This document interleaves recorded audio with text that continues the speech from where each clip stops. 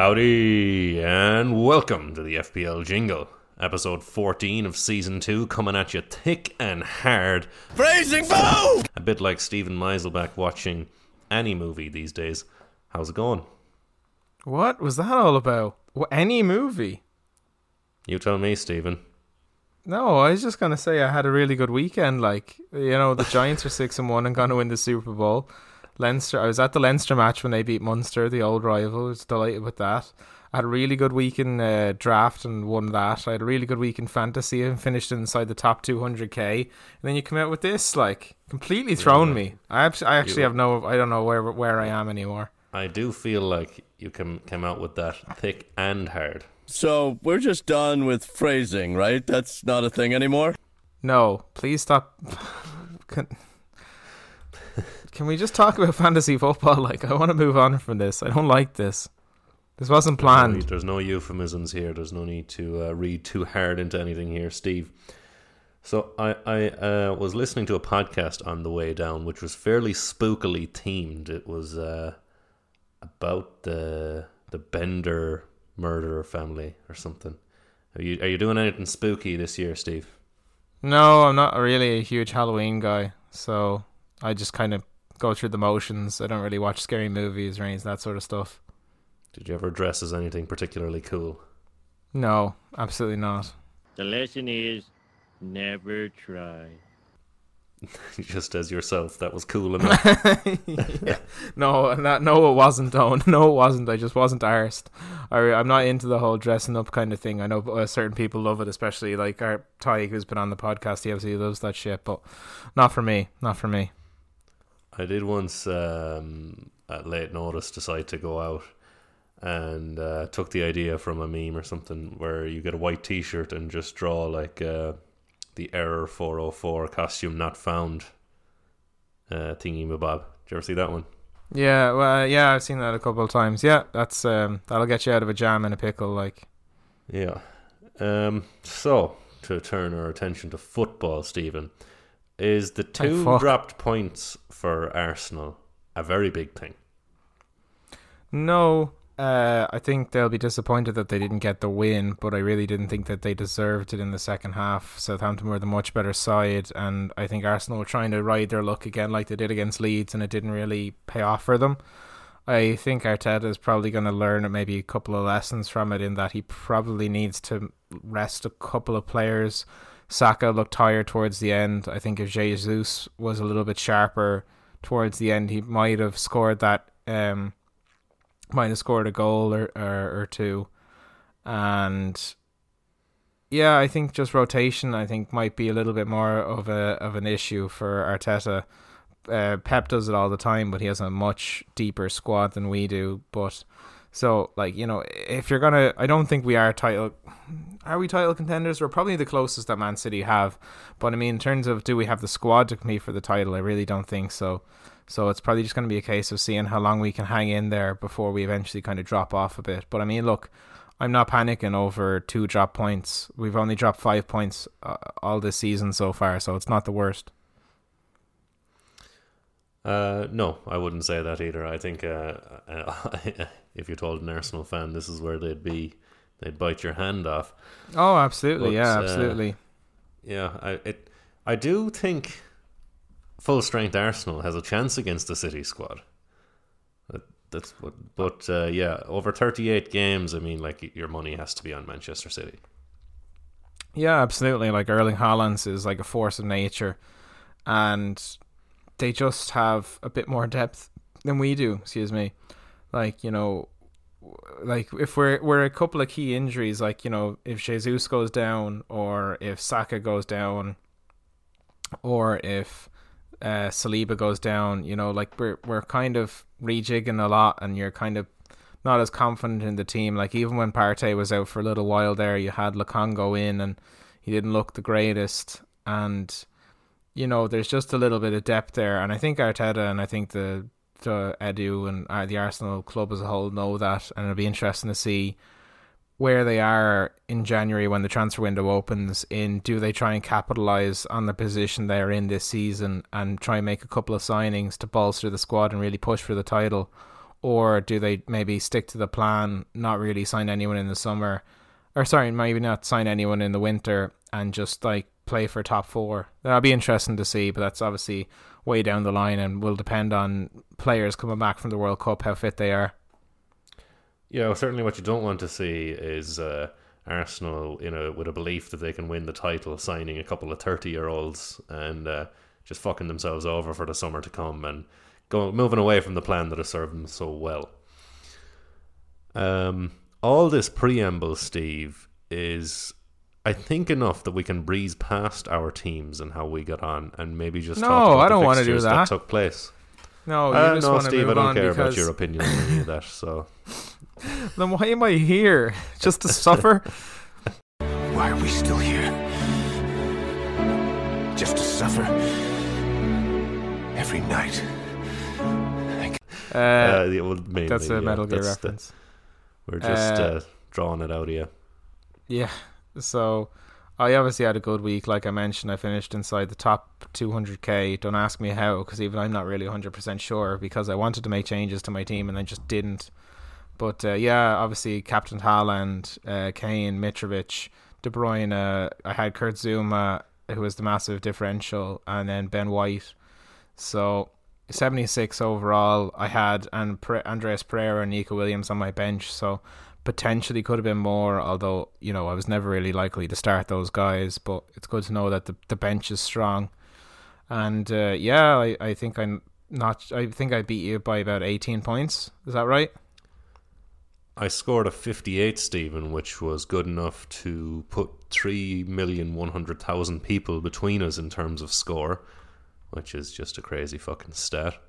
I mean, like, if you just happened to have a fantasy football team, you would have scored 58 this week. You captained Haaland, that's over half your points.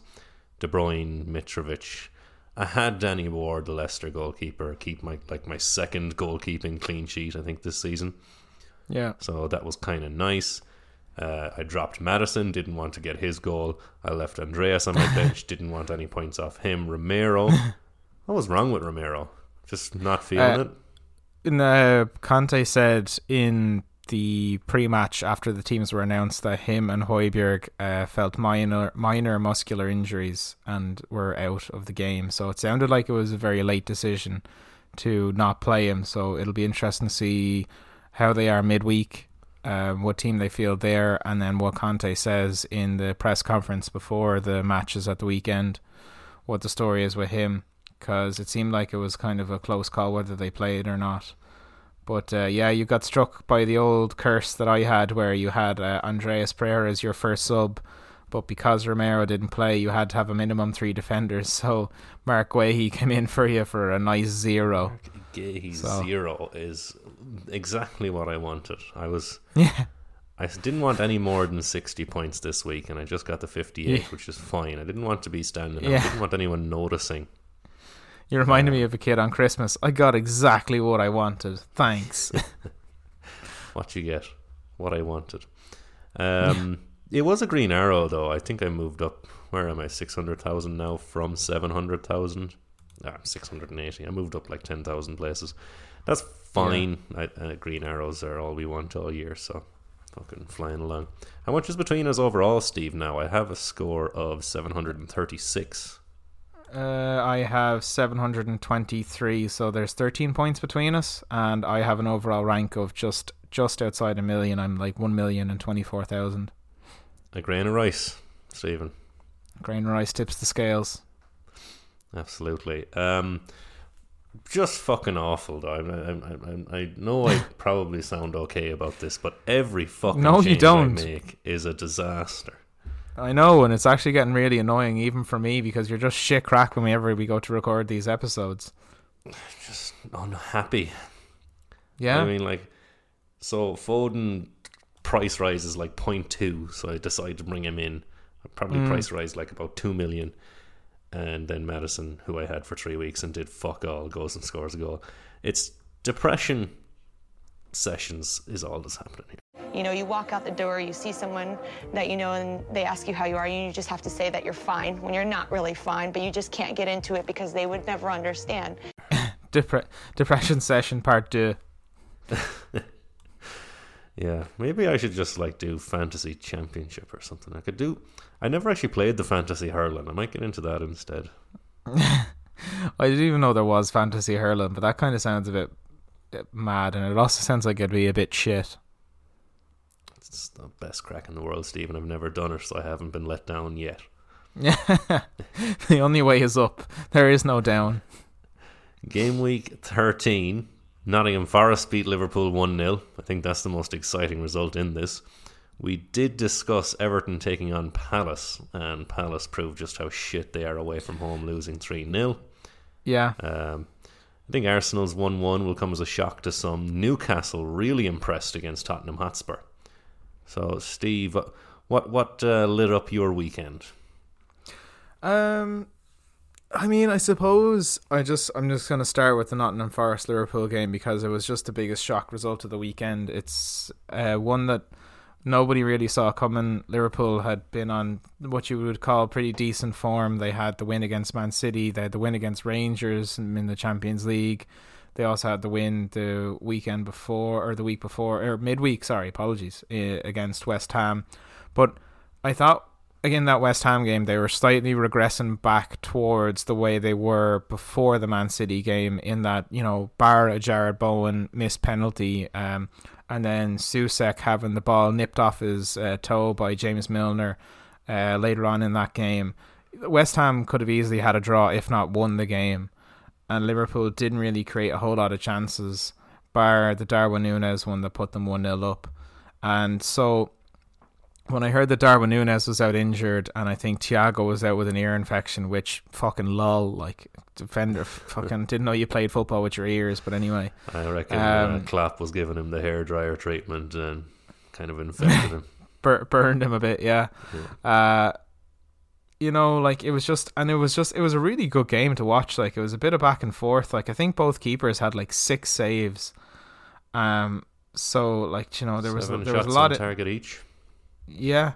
So, you know, it was entertaining to watch, but like, Forest gave it as good as they got, and I think if Liverpool's finishing was just a bit better, I think they easily could have drawn the game, if not won. Like, Van Dijk probably had one of the best chances of the game, where they rework it from a corner, and I think as a Milner whips in a great ball to Van Dijk at the far post, and he's wide open, and for some reason he decides to try and header it down towards Firmino for a tap in, who's nowhere near, and it just goes out for a goal kick, and you're like, why did you not just shoot or get it on target? It probably would have been a goal, because like Henderson was would have had very little time to react. But yeah, it brings up all the old questions again of where are Liverpool, what's their goal for the season, do they get Champions League, you know, what's going to happen with the squad? It just brings all these questions back up again. Yeah, just to point out some glaringly obvious stuff. I mean, to an extent Gomez, but Milner, Harvey Elliott, Curtis Jones, Carvalho, and even Bobby Firmino all in the starting lineup. Sounds like an FA Cup side. I would almost say. Trent came on, but due to minutes as due a rest. And looking at their injuries, I mean, Diaz and maybe a centre back, Jota as a bit of rotation should be helpful. Do you think? I would be inclined to say the Liverpool injuries will be holding them back, but like, not fucking really. They've been bad with all their players, regardless. Yeah, well, I mean, look, I think whatever about the forwards, the place they're lightest on is in midfield, and that's where they've had some of the most injuries. Like, you know, they signed Arthur on loan from Juventus, and to be a cover for them, and he's just gotten injured almost straight away, and he's out. So, you know, what do you do there? Then you've also got like Alex Oxlade-Chamberlain is apparently fit, but you'd never know it because he never plays, even though they seem to be dying for players in midfield. Naby Keita is always injured, and then you're kind of relying on players like Fabio Carvalho, Curtis Jones, Harvey Elliott, who are all young, but they're also all kind of the same player. So playing two of them in the side at the same time, like, you're really relying on someone like Fabinho to try and anchor the midfield then. And you do notice when Thiago isn't in the side, although I don't think he really makes that much of a difference. But like, relying on Jordan Henderson now, considering how old he is, what is he now, 32? It just seems like they haven't really. They spent all of the money that they had for the transfer window on Darwin Núñez and maybe didn't budget it out enough. And I think they're kind of paying the dividends for that now. But you also look at it like Jota, Diaz out until after the World Cup. Darwin Núñez potentially back soon enough, I think. Although he's doubtful for the weekend. Like that's so you're relying on Salah, Firmino, and then who like. Yeah, exactly. It's both midfield and forwards. They're severely lacking. I've been wise enough to avoid Liverpool players in my regular fantasy team, but in draft not Same so here. much, which we'll touch on later. We can talk about it if you want to. We'll talk about it. I think Chelsea and United played out a boring enough 1-1 draw. Yeah, I am interested fantasy wise in the result between Everton and Palace at 3-0. That came as a bit of a shock to me, clearly, with fucking 3 Palace players in my team. Although they've always been shaky when they're not in. What's the Palace ground? Selhurst Park. Selhurst Park. Notably loud, as FIFA will tell you every single time. So yeah, this game was a bit of a surprise, alright. Not as much as a surprise as the game before that we were just talking about, but they came out ready to go in this game. They were pressuring from the front almost straight away, and it kind of paid off in that Calvert-Lewin wins back the ball high up the pitch, and then he manages to get it back then into the box, does a defender, and slots it past Guaita very early on in the game to kind of set the tone. And Palace never really recovered too much after that. I noticed in the lineups beforehand that they were playing, I think was it Eze and Jeffrey Schlupp in the midfield, or not Jeffrey Schlupp, sorry, Jordan Ayew in the midfield, which I just thought was mad because it was just felt like too much of an imbalance in the midfield. I don't know whether Schlupp was injured or what was the case. Looking at the lineup here, and we'll say the player who only ever plays in midfield was Milivojevic. The rest who of doesn't them are even forwards exactly who doesn't even play. So I mean, Very it well. looks like on FotMob anyway. They have Elise in his midfield, but he's not a midfielder. He's a winger, and Jordan Ayew likewise. So it just felt like Milivojevic, who hasn't been playing games that much, asking him to come in and do a job almost by himself in midfield was just asking way too much. So they really had nobody in midfield, and then that really showed because Onana, Guehi and Iwobi just could do whatever they wanted in the game, and Iwobi had two assists. One of them was very nice. Gordon got on the end of one of them and scored. So it was a nice game for Everton, considering the results they'd had beforehand, and Palace kind of proved more or less that they're kind of they're like a home team. Like I think all of Zaha's returns this season have been at home. Could we say the same for Everton, I wonder now? I mean, previously they were just a shit team across the board. But I wonder, is there a trend? They beat West Ham, they drew with Liverpool. What else have they done? They've lost. I mean, a game they lost to United. Which isn't great. Everton find themselves in 12th. And I will be talking about one of their assets that I want to pick up in my draft team at least. But in fantasy, would you be looking at Iwobi or Gordon? Manchester United return to Aston Villa for a game of football to determine the victors for this year at least, and indeed at most. I just think Calvert-Lewin, now that he's back, would probably be a good asset worth looking at. Gordon potentially as well. I'm not sure what are their fixtures come for the next couple of weeks. They have Fulham away, and then Leicester at home, and then they play in the EFL Cup away to Bournemouth, and then they also play Bournemouth in the Premier League away. So they won't have far to travel for that game. So it'll be interesting. They have a couple of nice fixtures there to end the season. So definitely maybe worth looking at. Certainly, I think DCL is at least in draft mode were to pop. But if you're trying to save cash in regular, it might be an option too.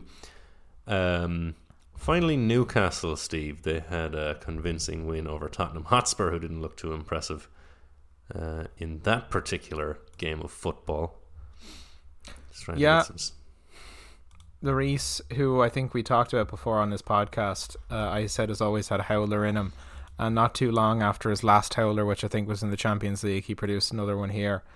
Like, he comes out to get the ball from Callum Wilson. He hits the ball with his midriff and then runs into Callum Wilson and looks for a foul, but the ref allows play on, and then it's a beautiful finish from Wilson after that, lobbing the defender, trying to rush back onto the line.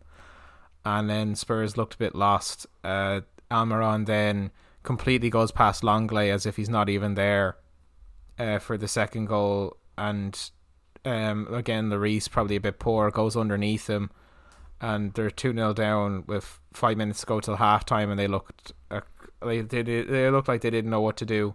They looked like they didn't really have a plan or anything like that. Again, they're missing Højbjerg and Romero, and I think that really shows how much they miss Kulusevski and his creative influence in the team, because like with Son's poor form this season, like they just can't rely on him for anything. Kane slipped them through with a great chance 1-on-1, and Pope made a pretty good save, but I mean, you really would have fancied Son to score that if it was last season. So there's a lot to fix with this Spurs team. That's 2 losses on the bounce now, and Conte has been saying that they don't really have the squad to compete and they need to get better players in, so it'll be interesting to see what they do in January. But to give credit to Newcastle as well, like, even after the Spurs scored from a corner with Harry Kane, they could have fallen apart and it could have got a bit ropey, but they kind of held it together and managed to hang on and get the win. Like, Schär looks like I don't know what Eddie Howe is doing with this team, but he's making these players play much better than they're capable of. Schär looks like a quality centre back. Almiron is playing out of his skin, and I think he has more goals this season than he has in the last 2 seasons for Newcastle. Like, obviously he's got Callum Wilson back. Joe Linton played out on the left wing this game because of like rotation, and still managed to do a job.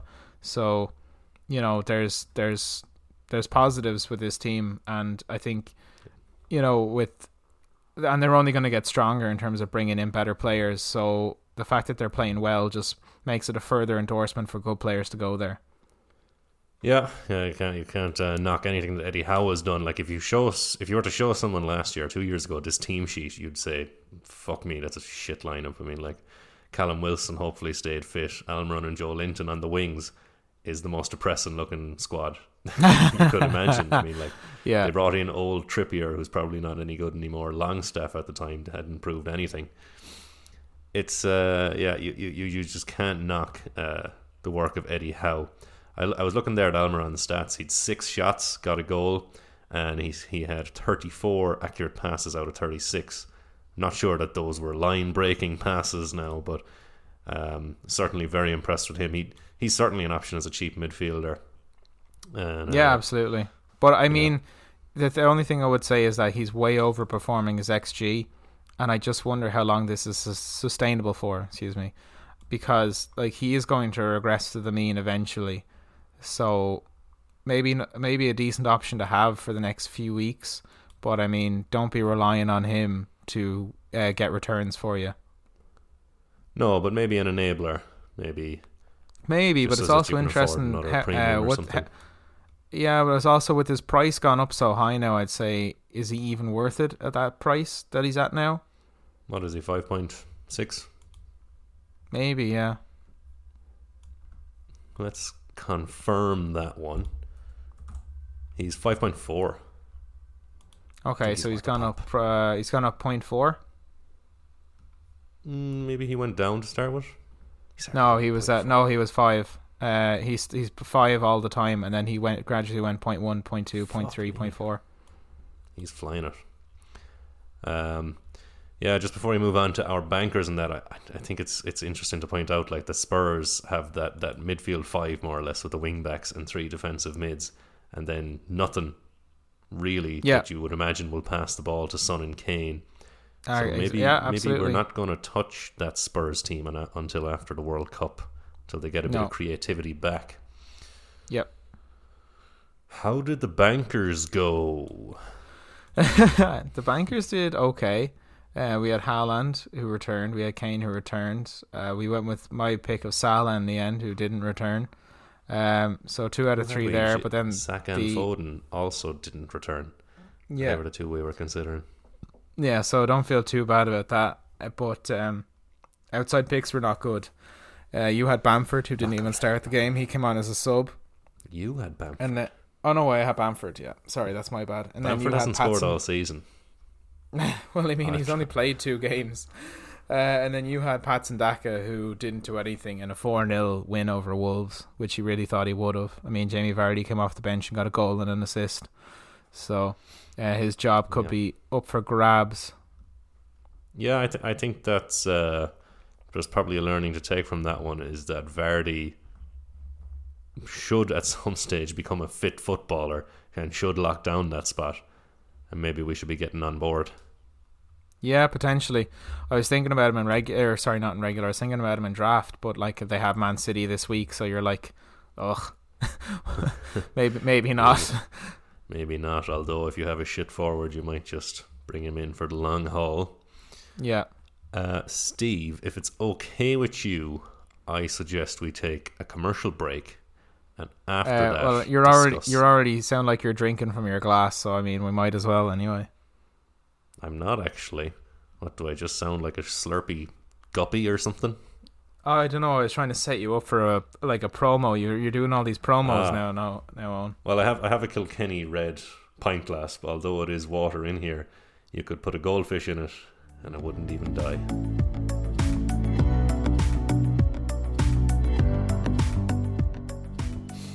Game week 14 is upon us. During the ad break, no goldfish were harmed.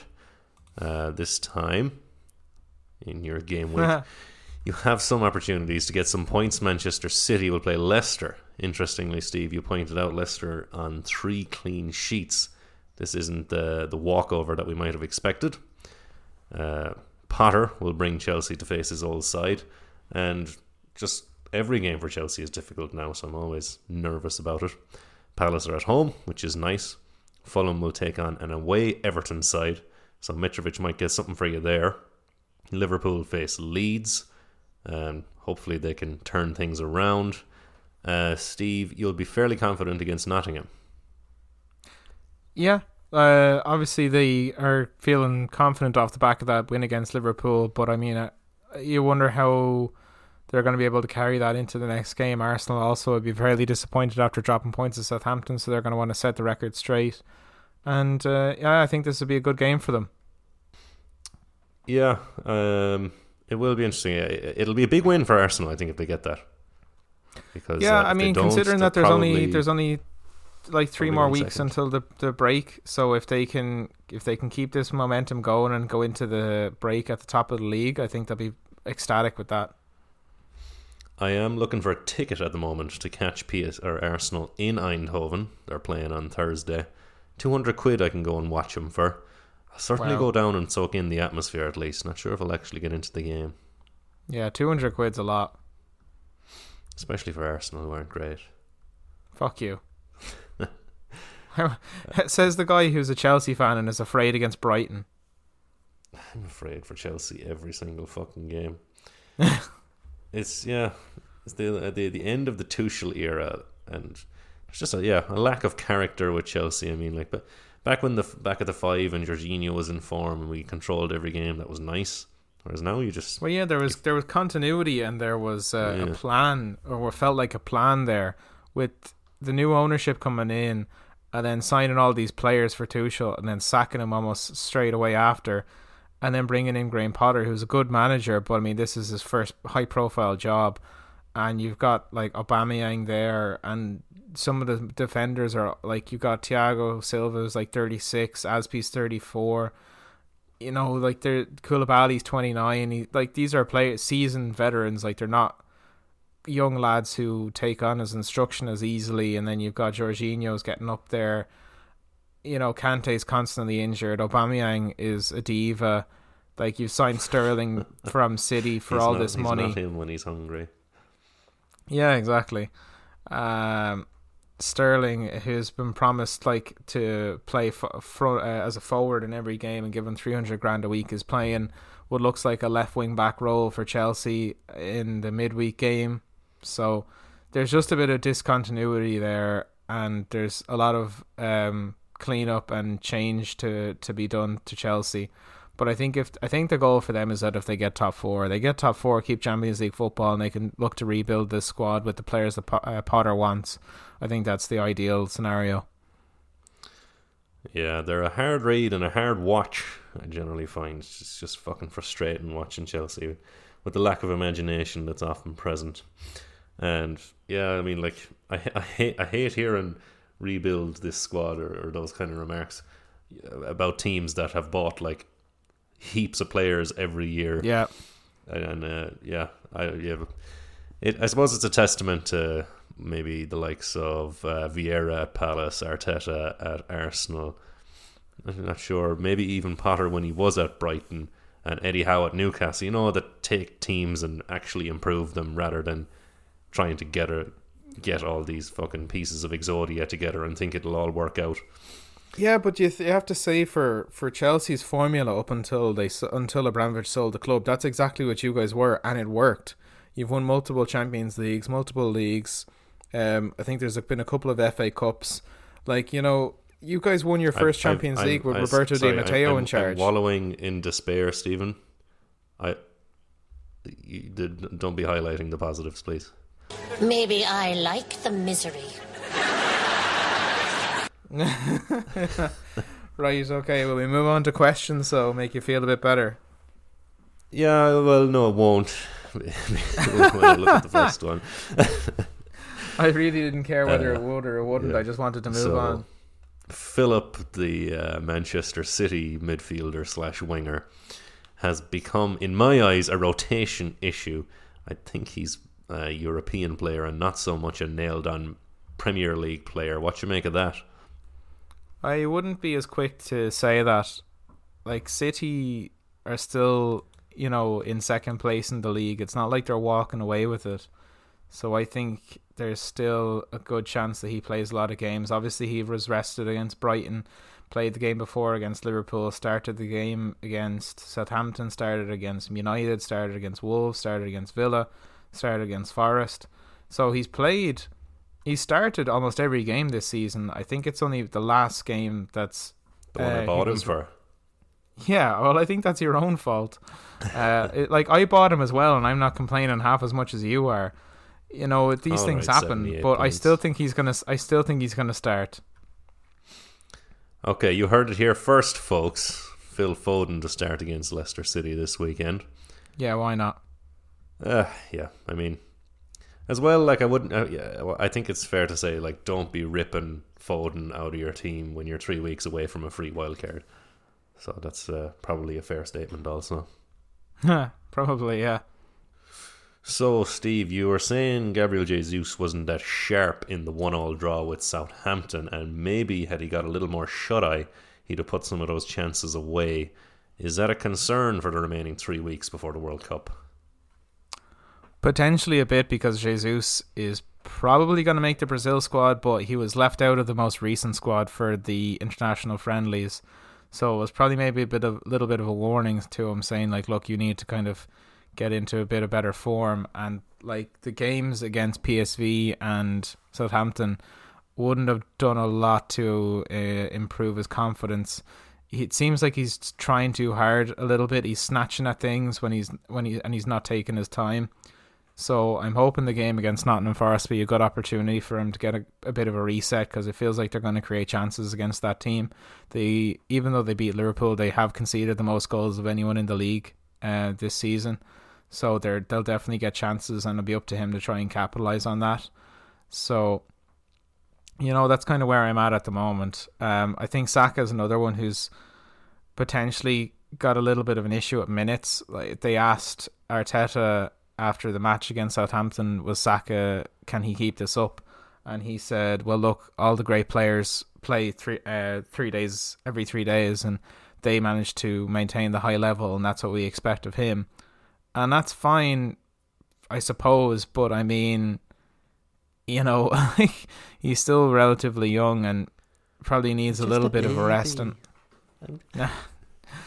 well, look, I'm just saying, I think he still needs to be looked after a little bit, and I think he'll probably get a rest midweek in the PSV game, maybe come on as a sub depending on how the game is going, and then he'll start the game at the weekend because he's too important not to. That's kind of my read on it, and that's basically all I have, really. A midweek rest is going to... We will rest on our laurels if that's what occurs. Surely Jesus and Saka will get to start against Forest, and hopefully Forest don't put it up to Arsenal as much as they did against Liverpool. I kind of sense Forest might have a turning point in the season. It might turn into something good, but maybe that's just Liverpool being awful. That being said, if Jesus or Saka play like 90 minutes against PSV, I'd be very concerned. Is there any other teams around the league that also have this problem? I mean, like, Chelsea rotate all the time anyways. City don't seem to suffer from it too much, aside from Phil Foden. Anyone else? I mean, you're talking all the European teams. Spurs have the opposite issue where they have to play the same players the whole time, and you're kind of wondering with Kane and Son, is it only a matter of time before they get a potential injury? And they're probably... They never admit it, but they're probably keeping one eye towards the World Cup and thinking, geez, I need to make sure I stay fit for that and I don't want to get injured. So that probably plays into it a little bit, I would say. But in terms of City, the only thing is that it's impossible to predict their defenders now, even more so than it was before. Bringing in Akanji's just made it even harder. The injury to Kyle Walker, Mains, Cancelo is pretty much essential, but other than that, it could be a toss-up between Ake, Laporte, Diaz, Akanji, Sergio Gomez could come back in. Stones. And then, like, Liverpool, I mean, nobody's got any Liverpool assets, really. I think if you do, I don't know why. And then, I'm looking at West Ham and Manchester United Football Club. Those two teams are going to be playing on Thursday along with Arsenal. They go ahead and face each other then 3 days later. So, yeah, Steve, you have Rashford there, and if he's played the feet out from under him, you'd probably be thinking of moving him on. Yeah, I am. I'm thinking of bringing in someone to replace him. I'm not entirely sure who yet. I was thinking I have $1 million in the bank, and I have two transfers I can make. So I'm thinking of maybe downgrading Zuma after his heroics for me. I don't fancy him to keep it up again against United, and maybe bring in someone like Patterson that could free up a bit of funds, and then I could maybe get in someone like Saka. I'd have 1.5, so I'd be able to go as high as 8. So that's definitely an option. That sounds a lot nicer than having Marcus Rashford remaining in your side. My midfield then would be Martinelli, De Bruyne, Foden, Saka, Pereira. So it's fairly solid. Yeah, it's we're spoiled for choice at the moment. We almost have more of a problem of having too many players. Just proves annoying when we're looking at our bench. The next question that's rattling around the ether, we discussed it at length at the start of the pod. If you're like me, you'll have double Newcastle defence. And are you also going to pick up a mid or even more defenders? I was waxing lyrical about Miguel Almiron. I think he's flying it. Before the pod, Steve, we discussed Guimaraes. Outside of that, do your thoughts turn to anyone else? No, not really. I mentioned Almiron already. I think it's kind of a bit of a ticking time bomb until the year regresses back towards the XG. I don't think he can sustain this for a sustained period of time. But he might keep it going until the break at least. Bruno Guimaraes is in great form and he's playing really well for them. It's just a case of how often he gets in and around the box, because he does sit fairly deep for them, but he does like to get forward. I just don't know how reliable he is for as a midfield option for you in fantasy. Callum Wilson's always a good option as long as he's fit. and with Isaac being out until it looks like the World Cup, he's guaranteed to start. St. Max is kind of a wait and see. He's kind of expected back maybe like the week before the end of the season, or end of the break, or the start of the break. So, maybe he's a potential option. But yeah, not too much going on up front with Newcastle that would I be interested in. Newcastle facing Aston Villa and then Southampton before the EFL Cup, and a game against Chelsea, their last game before the World Cup. So a 2-game punt mightn't cost you too much if you have the transfers to do it. Maybe punt on one of those guys. And yeah, we already, another one that we've touched on is Palace away from home, avoid. Maybe the best thing to do here is to briefly discuss their record. I'm not sure if you have that available, Stefan. I can get it. Give me 1 second here. So they are currently 13th in the league. They've played 11 games, have 3 wins, 4 draws and 4 losses, and have a goal difference of -4. I can tell you their 3 wins were at home. Yeah, and all of Zaha's points this season have come at home.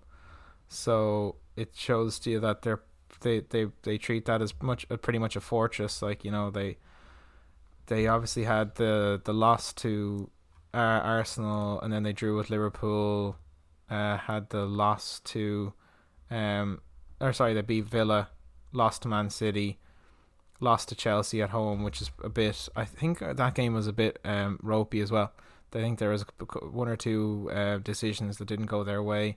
Winning at home against Leeds, draw away at Leicester, win at home against Wolves. So yeah, like they're very much a home team. They play much better at home in front of the home crowd. I think Vieira does a good job with the squad that he's got, and they play a nice style of football. I think the idea of the midfield 3 being like Decore, or in the case of the Everton game, Milivojevic, and then 2 very attacking players in like Eze and or Elise or Schlupp, is a bit of a gamble, because sometimes you can definitely be caught out. But look, they're about 13th is about where you'd expect Palace to be in terms of the league. So they're doing okay. Yeah, Palace then with only the 1 home game between now and the World Cup. That's their next one against Southampton, who are nothing to be sniffed at if you do like sniffing at things. They go away to West Ham and Nottingham Forest after that, so probably best keep your defenders at least on the bench in those fixtures. I think that's fair to say. Mm-hmm. And finally, are Everton best avoided? I kind of want to pick up Dominic Calvert-Lewin, Steve. Are you okay with that? Yeah, I mean, considering we're talking about draft now, just so everyone's aware, and there's literally slim pickings in draft. No, I'm and dropping I don't Haaland. Yes, the buttons there now. Calvert-Lewin only costs 8 million in regular. That's a lot. I know. That's a lot for Calvert-Lewin. I'm very surprised. Sure, and he hasn't really price dropped, I suppose, has he? He's 7.9. Jesus, my God. Yeah, like that. You'd never consider him in regular, but in draft, he's obviously a good option. They have some nice fixtures. They're away at Fulham, at home at Leicester, and then away at Bournemouth. So their opposition isn't too bad.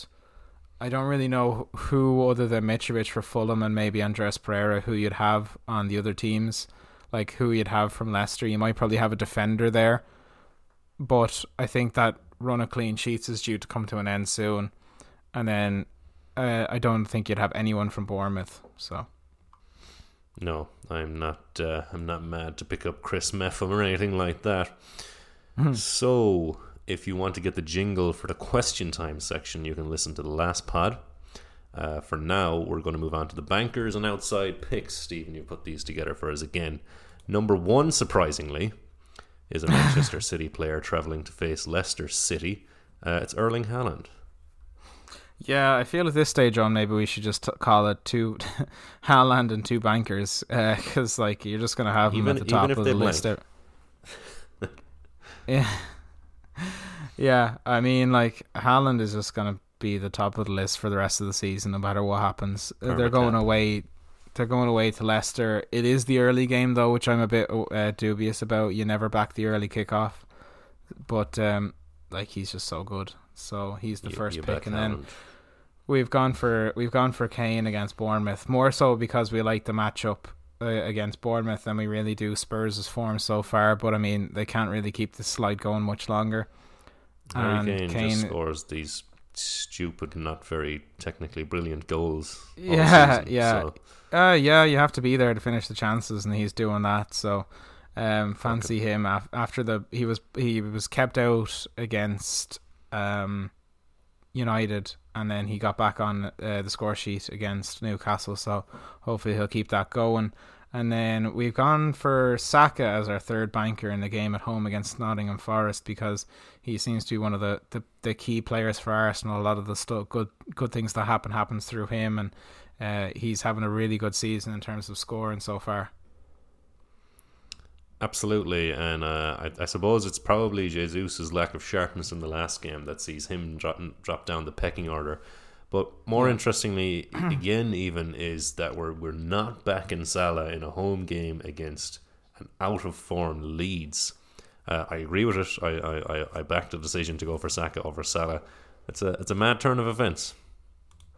Yeah, it just shows you though, like the lack of confidence, that people have in this Liverpool side, that you just don't know what's going to happen. Like everyone thought the game against Brighton that they'd smashed them because they just got De Zerbi in, and it was a 3-3. It was a great game to watch, but I mean, not for Liverpool. Like they absolutely struggled, and they could very easily struggle again here. So yeah, I just think it's safer to stay away. And hey, if Salah goes and scores and proves me wrong, fine. But I'm not going to be upset about it. I have him in draft. I will be the opposite of upset about a Salah brace in the coming week. Eberechi Eze at home against Southampton is going to be my outside pick. I also have this guy in draft. I liked him since he came into the league. And I think he's a pretty obvious pick, not that far outside. Some people might even have him in regular. I thought Elise might do something similar. He came from, what was it, Wigan or QPR or something? And looked like he had all the stuff. Eze came from QPR. Elise, I think, came from France.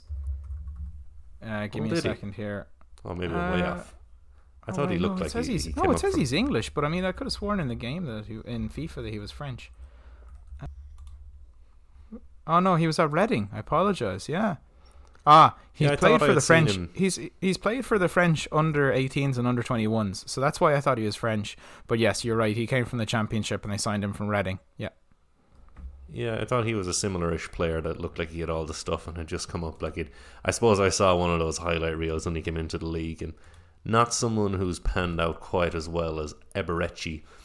But there you go. Steve, what's your outside pick for game week 14? I have gone for Kai Havertz.